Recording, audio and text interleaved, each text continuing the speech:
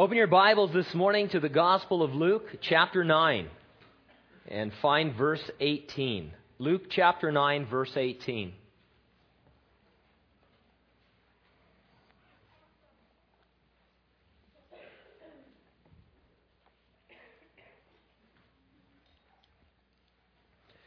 We're going to read from verse 18 down through verse 27.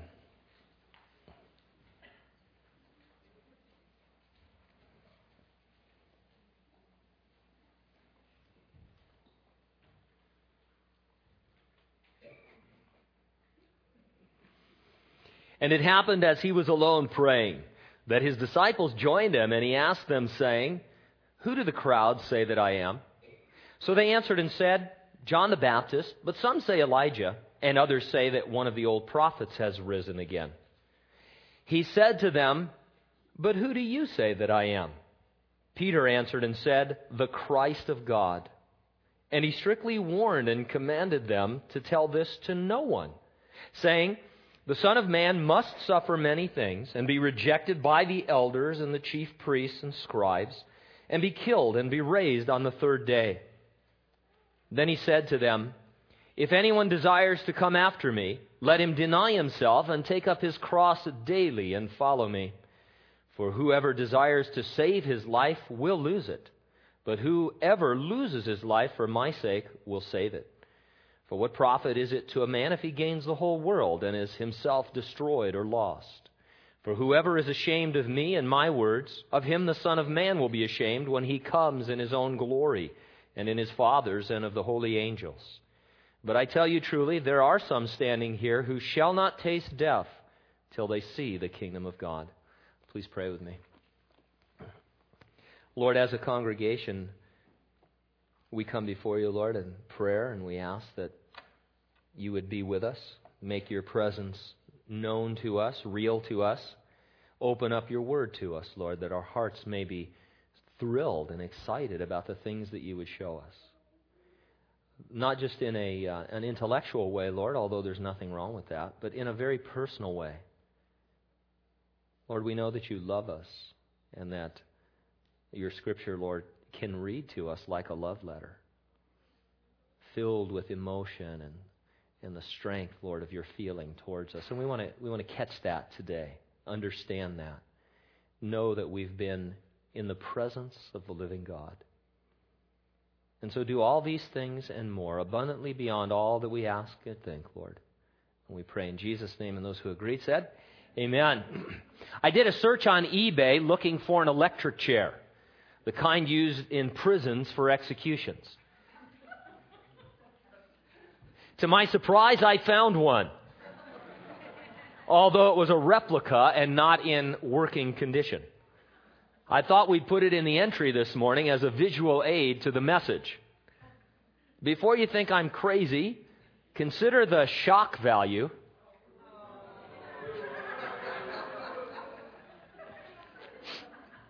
What? Consider the shock value of what Jesus said to his disciples.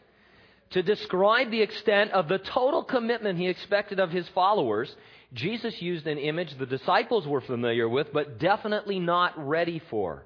He used the cross. The cross was the Roman means of execution. If you want to know what a disciple is like, look at a man carrying his cross to the place of his execution. Stunned is the only word I can think of to describe the response to this revelation. Who would want to live like that, with every day being a cross walk to your execution? Well, for starters, Jesus lived like that. All those who own him as Lord will live like that. We'd better take a look at what it means for us, because we too own him as Lord. We'll organize our thoughts around 2 points. Number 1, Jesus took up his cross before he came. And number 2, take up your cross until Jesus comes. First of all, in verses 18 through 22, Jesus took up his cross before he came. There's something I want you to bear in mind as we get into these first few verses. Jesus knew ahead of time that he would be crucified on the cross at Calvary. He knew ahead of time, and said that he would suffer many things and be rejected by the elders and chief priests and scribes and be killed and be raised on the third day. When I say he knew ahead of time, I really mean ahead of time. Before the universe was spoken into existence, before the earth was ever formed, before God created man, Adam and Eve, in the Garden of Eden, the Son of God knew that he would go to the cross. In that very real sense, Jesus took up his cross even before he came. In eternity past, in the councils of the Trinity, the plan of saving a sinful race was determined. Before the foundations of the earth, Jesus took up his cross. And thus, when Jesus told his disciples, and when he tells you as his disciple to take up your cross daily, he's describing something he had done for ages before he came, and that he was exempling on earth in his coming. Now, Jesus used this phrase, take up your cross. When you were condemned to death by crucifixion, you literally took up your cross. You carried the cross member upon your shoulders, and you walked through town to the place of your execution. Taking up your cross is not about dying on the cross. It's about living under the cross. It's about living each day submitted to the understanding that your life has been forfeited to a higher authority. And so in verse 18 we read, "And it happened as he was alone praying, that his disciples joined him, and he asked them, saying, 'Who do the crowds say that I am?'" Let's highlight prayer for just a moment. One of the deacons recently sent me this quotation. Prayer is both the thermometer and the thermostat of the local church. For the spiritual temperature either goes up or down, depending on how God's people pray. I like that because it's true. And we could ask ourselves, are we cold? Are we hot? Well, let me encourage you, rather than answer those questions just on an individual basis, let me encourage you to join our email prayer force. You know, a lot of people tell me all the time, I'm not computer literate. I just can't get into having a computer. I understand that. That's fine. But you have to understand you're going to be left way behind in the real world. But I understand that. That person's literate. They have all kinds of technology going on this morning. I hear you. I know you're out there. We have a device now that explodes cell phones. So just thought I'd let you know. The next time that goes off, you're going to feel something warm. We have liability insurance for it too. So anyway, let me encourage you that are online to join the email prayer force. Just send an email to prayerforce@cbconline.com and get involved with that. Come a few minutes early before either Sunday morning service and pray with us. You know, those of you who are reading your bulletin, you know that at 7:45 and at 9:45 in the prayer room, which is in the upstairs of the youth building, we're meeting for 15 minutes of prayer before the service. Do you think your life might be revolutionized if you spent time in prayer before the service, asking the Lord to just bless? I think it would. And come the first Sunday evening of the month and pray with us. We have an open time at the end when we have prayer one for another, and it's a great time. Now, rather than get into this big exhortation, here's the thing. Scholars are split. Does our much praying bring revival, or does God desire to bring revival and then stir up our hearts to pray?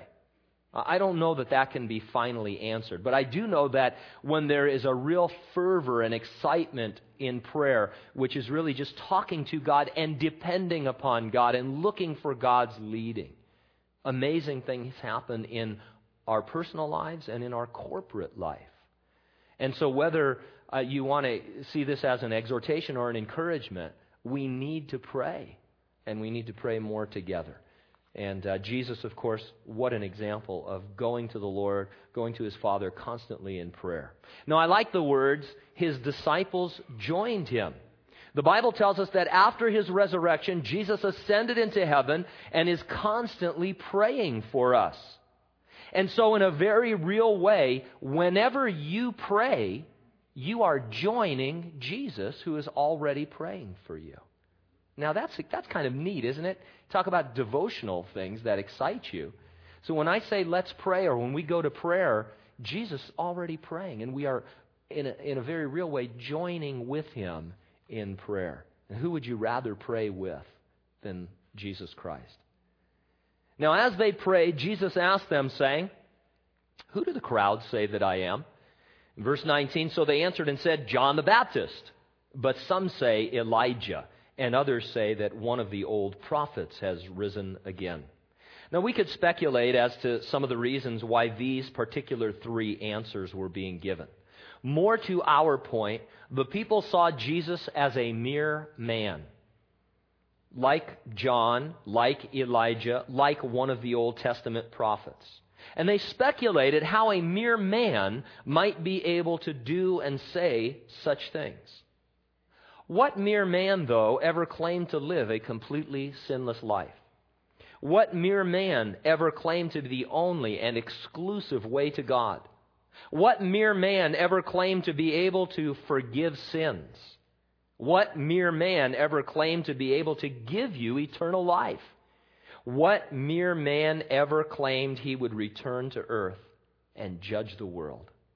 In his famous book, Mere Christianity, C.S. Lewis makes this statement, and I quote, "A man who was merely a man and said the sort of things Jesus said would not be a great moral teacher. He would either be a lunatic on the level with a man who says he is a poached egg, or he would be the devil of hell. You must take your choice.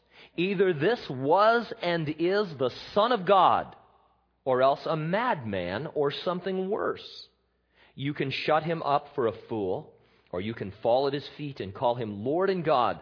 But let us not come with any patronizing nonsense about his being a great human teacher.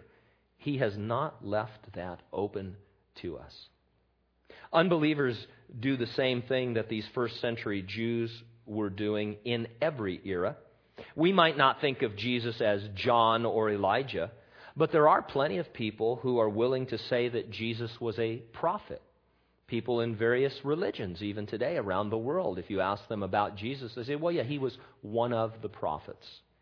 For the most part, historians and humanists say Jesus was a great teacher or a sound moralist who was willing to die for his convictions, but still only a mere man. At least be honest. If you don't believe that Jesus was Lord, then call him a lunatic. Call him a liar. But you can't say that a great moral teacher or a great teacher made the claims that he made. He was more than that, or he was less than that. And so in verse 20, he said to them, "But who do you say that I am?" We go through life trusting others to watch out for us. We have agencies that oversee and approve our foods, our medications, that sort of thing. They're not always perfect, but to a certain extent, they're necessary. I don't want to really be trying out my medicine for myself. I know they sometimes get it wrong. Those of you who've been using Vioxx, see me afterwards. But anyway, we have these agencies and we generally trust them to look out for us. But when it comes to eternal life, to matters of the eternal, you really need to look into it yourself. It needs to be a personal and individual decision. You shouldn't be trusting others to tell you what's going on in the eternal realm. You should go to God and go to his word and make your own choice. And so when Jesus asked his disciples, "Who do you say that I am?" he was asking everyone throughout all of human history to give their answer. It is perhaps the most significant question anyone would ever be asked and answer. Who do you say that Jesus is? He's asking you this morning. Jesus was and is either Lord or he is not. There is really no middle ground. And Peter answered and said, "The Christ of God."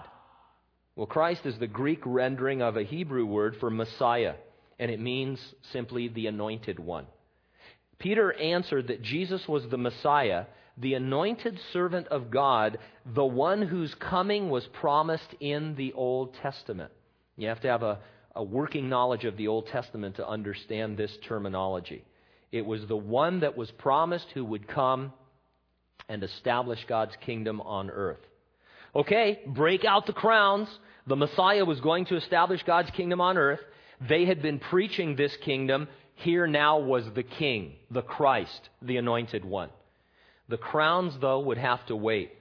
Verse 21, and he strictly warned and commanded them to tell this to no one, saying, the Son of Man must suffer many things and be rejected by the elders and chief priests and scribes and be killed and be raised the third day.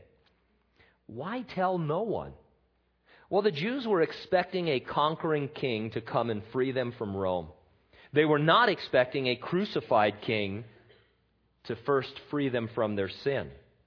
The message would make no sense even to the disciples until after Jesus rose from the dead. Now, it's easy to criticize these guys. I mean, we read this and we think, man, what could be clearer? You're going to be rejected, killed, and you're going to have to raise from the dead. We, of course, have the advantage of history. This is what happened. We have the advantage of having the Holy Spirit given on the day of Pentecost to indwell us and to help us, teach us, and lead us into truth. These guys, these first century Jews, they had those disadvantages plus a very significant disadvantage, and that is of their expectations.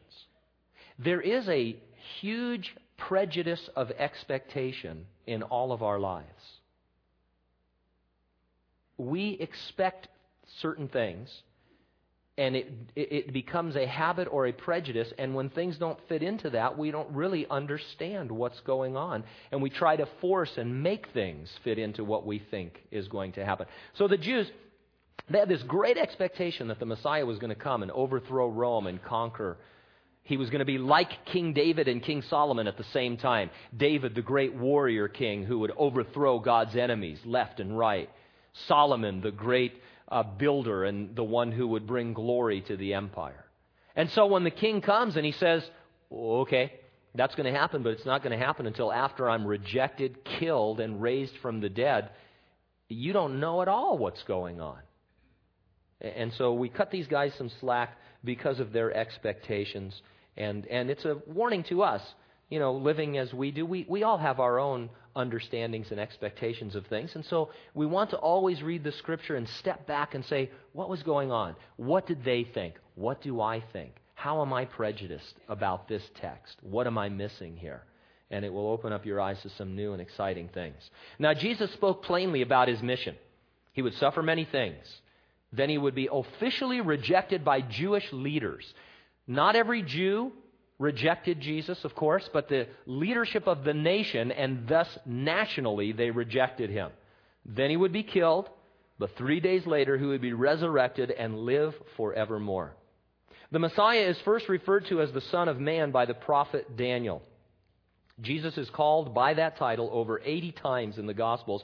It was the most common name that he used for himself. It's a term of humiliation. It's a term describing God taking on human flesh. Jesus literally took up his cross and walked to his crucifixion. But long ages before he carried his cross to Calvary, he had already taken up his cross.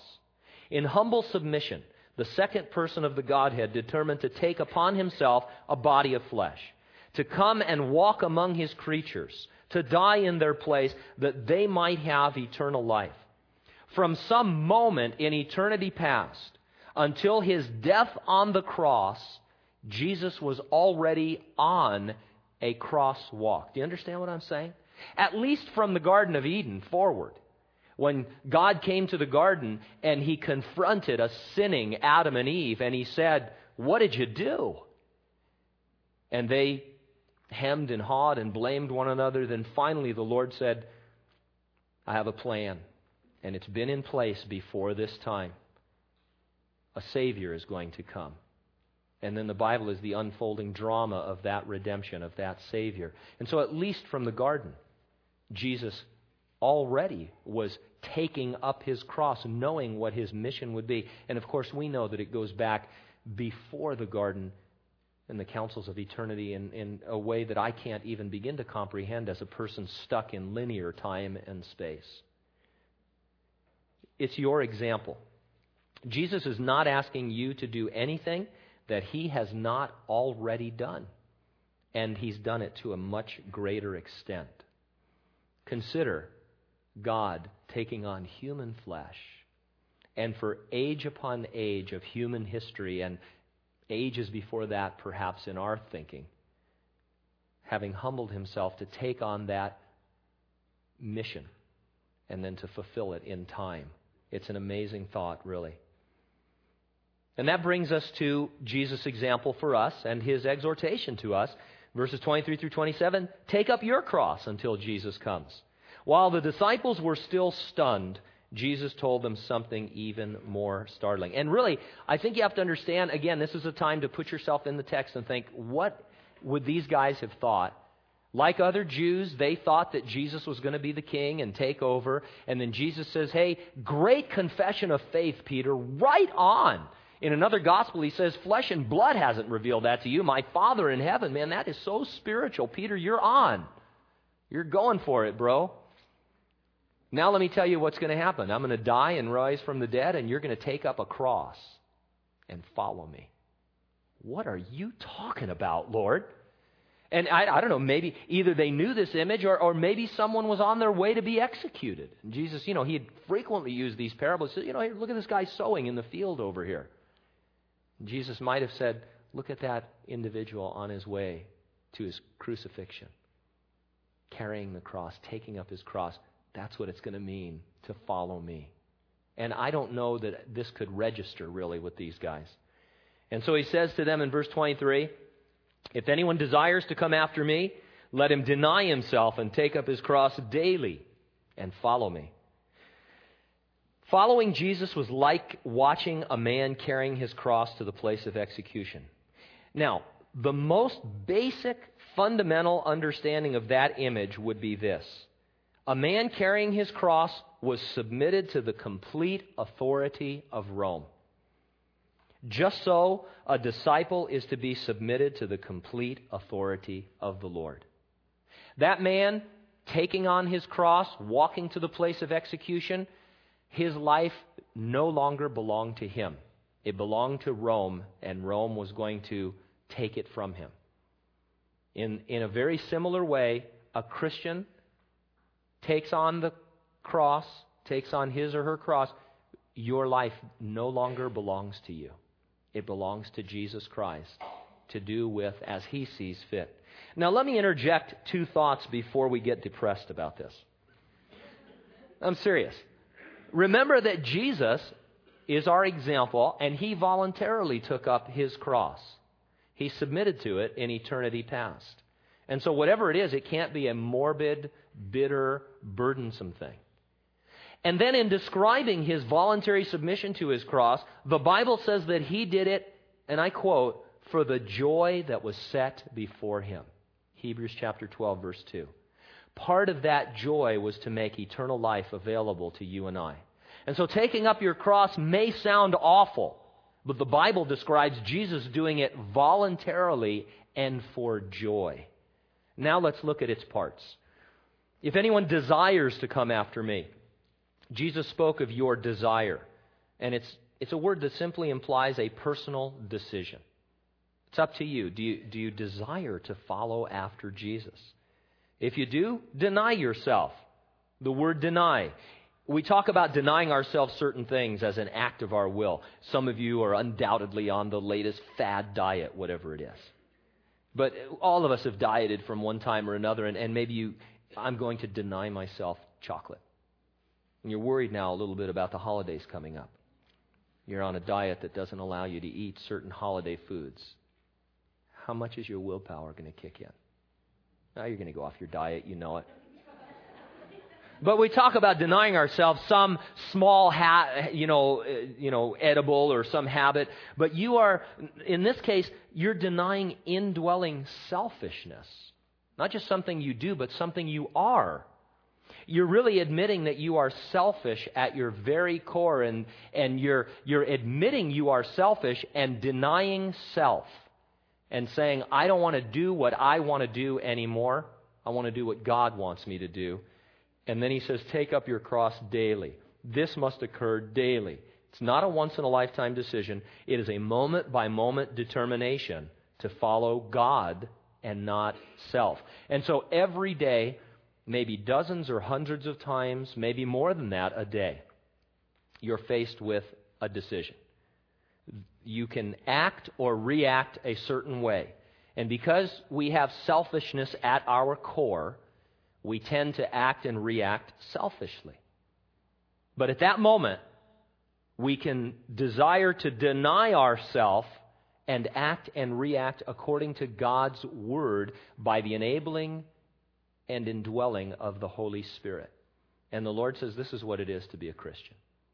It is to desire that denying self and daily, moment by moment, making those decisions. So it's really not difficult to understand. Difficult to apply, perhaps, but not difficult to understand. When you saw a man carrying his cross, you immediately understood that he was walking a path that was set for him by Rome. The Roman government got a hold of his life, told him to take up his cross, and then they led him according to a prescribed path to his death. In a similar way, when you see a Christian, you should immediately see a person who is walking on a path that has been set for them by Jesus. And some of you have experienced this in your life. You've been in a situation where people are watching you. And you have a chance to act or react either as you would normally or as a Christian ought to. And by the grace of God and the indwelling of the Holy Spirit, you act and you react by the way Jesus wants you to. And people step back and they say, what's going on with you? How can you do that? That person took advantage of you. That person did this to you, or this situation would floor me.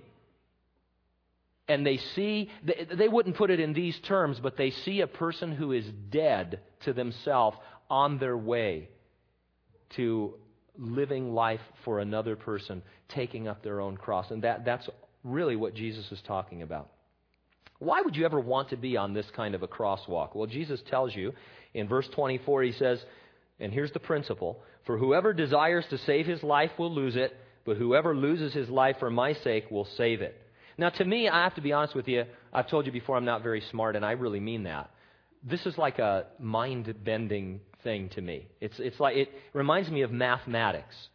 And anything past, well, even algebra I had trouble with, and stuff. And so gain, lose, gain. I don't quite get it. And so I thought about it just in a general sense, and behind this principle is an idea that I think is profound, but we don't always buy into it, and it is this. Your life is never really your own to live as you please. And you'd better figure that out. If you've never thought about that, figure it out right now. Whether you're unsaved or saved, before you were a Christian or you become a Christian, you have never been free in the sense that you think, and you never really will be. Human beings must submit to a master. It's just a matter of who it's going to be. And so here's what happened. You were born a sinner. You possessed a sin nature. You committed actual sins. You're not a sinner because you sin. You sin because you're already a sinner at birth. Though you may not have been as bad as the next person, you were in a very real way a slave to your sin. Paul the Apostle puts it best in Romans chapter 7. He says, there's things I want to do, and I just can't do them. I don't do them. And there's other things I don't want to do, and I find myself doing it. And in a really honest moment, he says, oh, wretched man that I am. And that is the human condition. You're really not free. We struggle with this here in the United States because we have a wonderful, blessed country where we enjoy tremendous freedom. But when it comes to you as a human being and your soul, you are never truly free. You didn't know it before you were a Christian, but you were a citizen in the kingdom of darkness, which is ruled by the devil.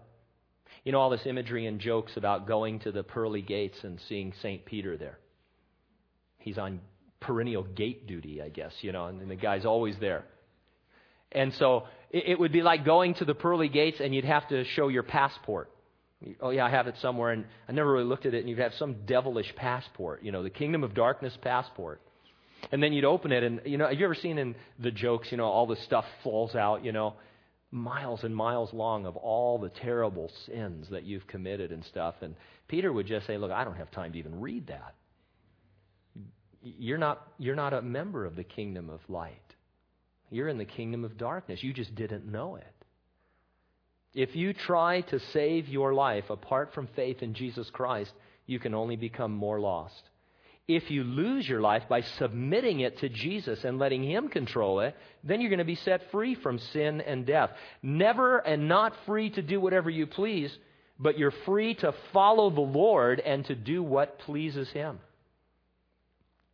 Jesus then made two practical applications of this incredible principle. One was personal, the other was prophetic. He applied it to you personally in verse 25 when he said, "For what profit is it to a man if he gains the whole world and is himself destroyed or lost?" I've always just thought of this as an exaggeration for the sake of making the point. We speak of folks who have it all, but we understand that no one really does have it all, right? I mean, you might look at Bill Gates or Donald Trump or some other rich guy and say, man, that guy's got it all. Well, no, he doesn't. All would be all. It would be everything in the whole world, and all of its possessions. And so it's an exaggeration. But then I remembered something really interesting from the Gospels. Earlier, right after Jesus' baptism, he was driven out into the wilderness, and Satan offered to literally give him what? The whole world. All the kingdoms of the world in their historic succession. It could all belong to Jesus Christ if he would only worship the devil. And so Jesus, when he uses this illustration, it was very real to him. He wasn't exaggerating in his case. He was saying that it is possible, at least on some level, to have gained the whole world. Now, what does that mean to us? On a smaller level, people who are selfishly pursuing this world, its possessions or its power or its pleasures, well, they can't really gain the whole world, but you shouldn't even want any part of it, because even if you gained it all the way it was offered to Jesus, you would lose everything, because you would be both destroyed on the earth and then lost for all eternity. Imagine, and this is probably not right to even say, but imagine if Jesus had accepted the devil's offer. He would have been destroyed in the sense of the plan of salvation. You and I would have been lost for eternity. And that's what he's talking about. And so he's taking it, something that was real to him, and he's saying, now apply it in your area where people are trying to become, famous or rich or whatever they are, where they're looking to the material world. And he says, man, if you could have it all, you'd still be destroyed and lost. And so you shouldn't want to go that route. Don't serve the devil. Serve me. And then he applied the principle of verse 24 prophetically. In verse 26, he says, whoever is ashamed of me and my words, of him the Son of Man will be ashamed when he comes in his own glory and in his Father's and of the holy angels. You should not think of life on earth apart from looking forward to Jesus' second coming. Nothing is more certain than the physical bodily return of Jesus to this earth. He will come as the lightning flashes from east to west. When he comes, he's coming in power and glory with his holy angels. He's going to sit in judgment over the nations and their citizens, and he will determine the eternal destinies of mankind. Your crosswalk is made much lighter when you're looking up for the return of the Lord.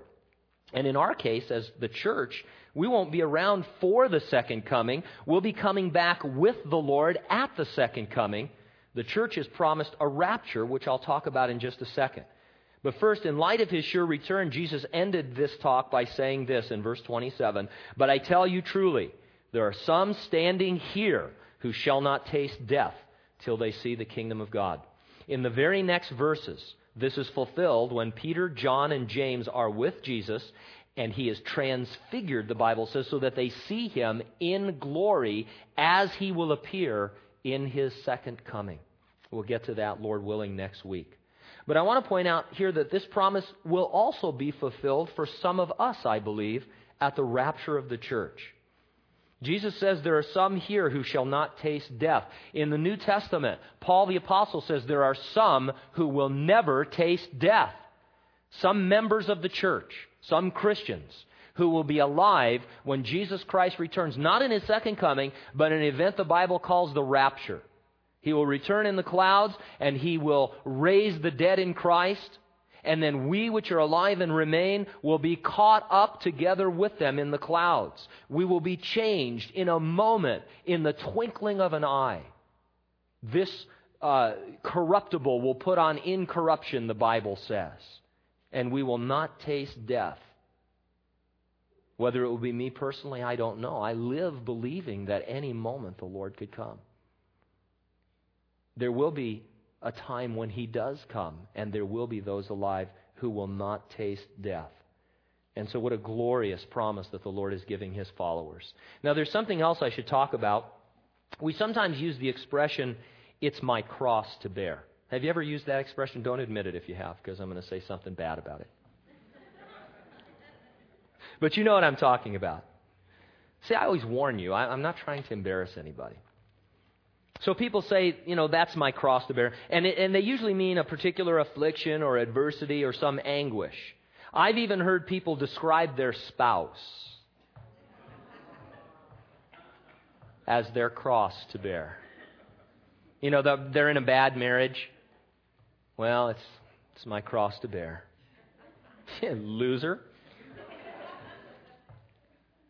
Of course, you're her cross, and so, that kind. But it's not a good idea to think on small terms like that.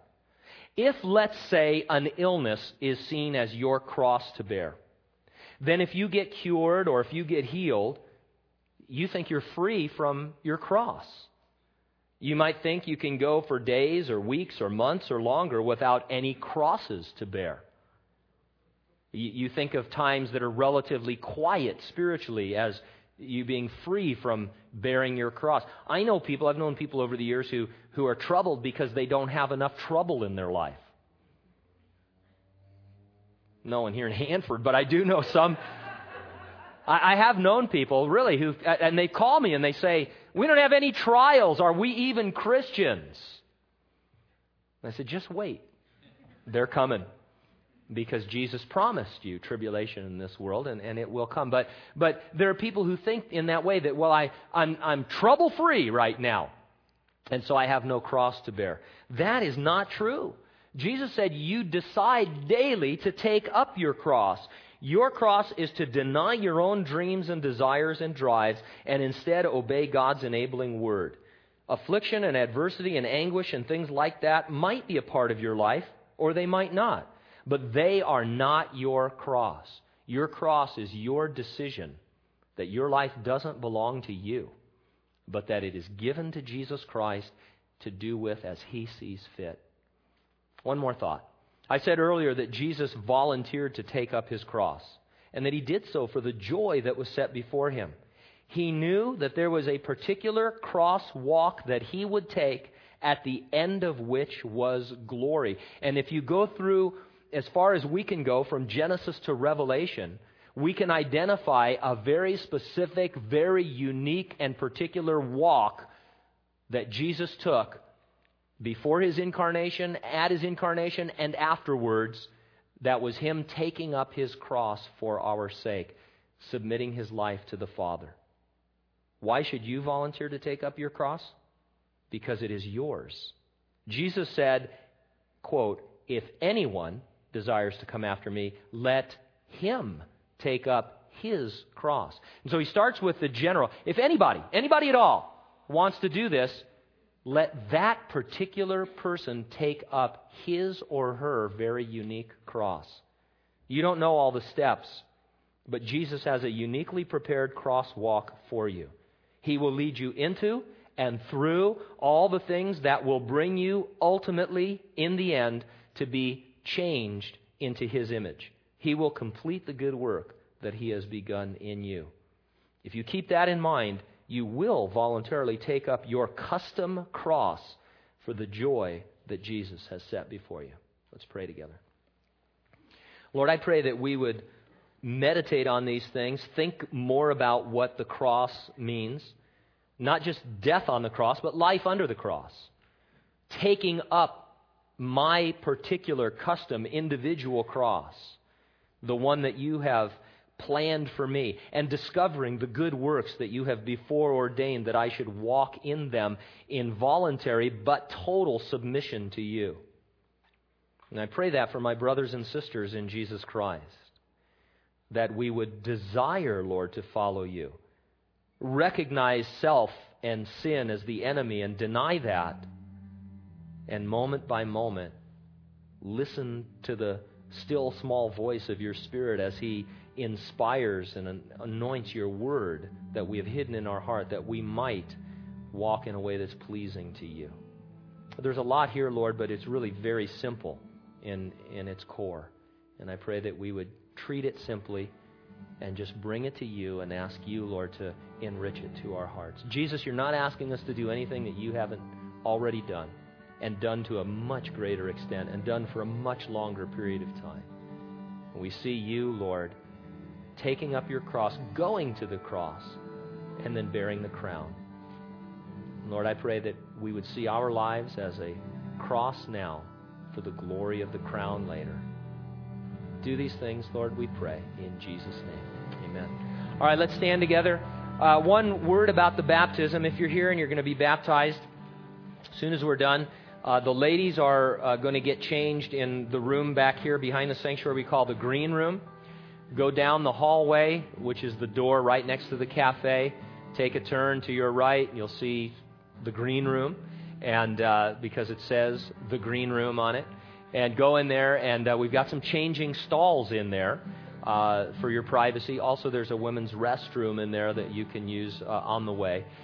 Change and then kind of gather in the hallway. Guys, we're going to change either in the men's room back here or in my office. And so same thing. And then as soon as we're ready, we're going to come out and do the baptism. So if you want to stay for it, just kind of be patient, hang around. And what a glorious time. Just to follow Jesus Christ in baptism. Not an easy thing, but and anyway, to say that you want to identify with Jesus who died and was buried and rose from the dead, and that you want to die to yourself, as we talked about this morning, and be buried under the waters of baptism, rising in newness of life with the power of the Holy Spirit. Some of the folks are new Christians. Some have been Christians their entire life, so don't read anything into the timing of their baptism. It's just one of those things. But glorious time. The rest of you, as we close this morning, some of our guys will be down here to pray with you. Spoke about prayer a little bit. And so if there's something on your heart that you want prayer for, or someone else that you want to pray about, come down and pray with our elders and deacons and lift up your heart before the Lord. God bless you. May God keep you as you take up your particular individual custom cross every day, moment by moment, and walk with Jesus Christ, living a life that's pleasing to Him. Amen.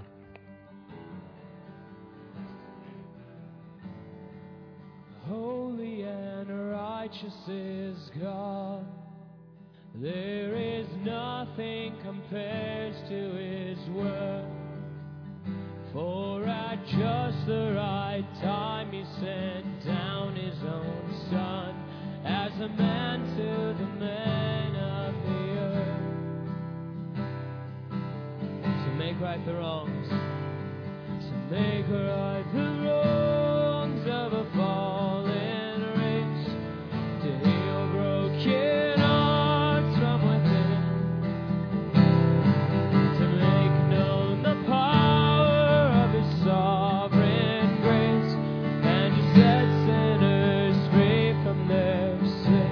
Gracious and priceless, gracious and priceless is He, who would die for His own.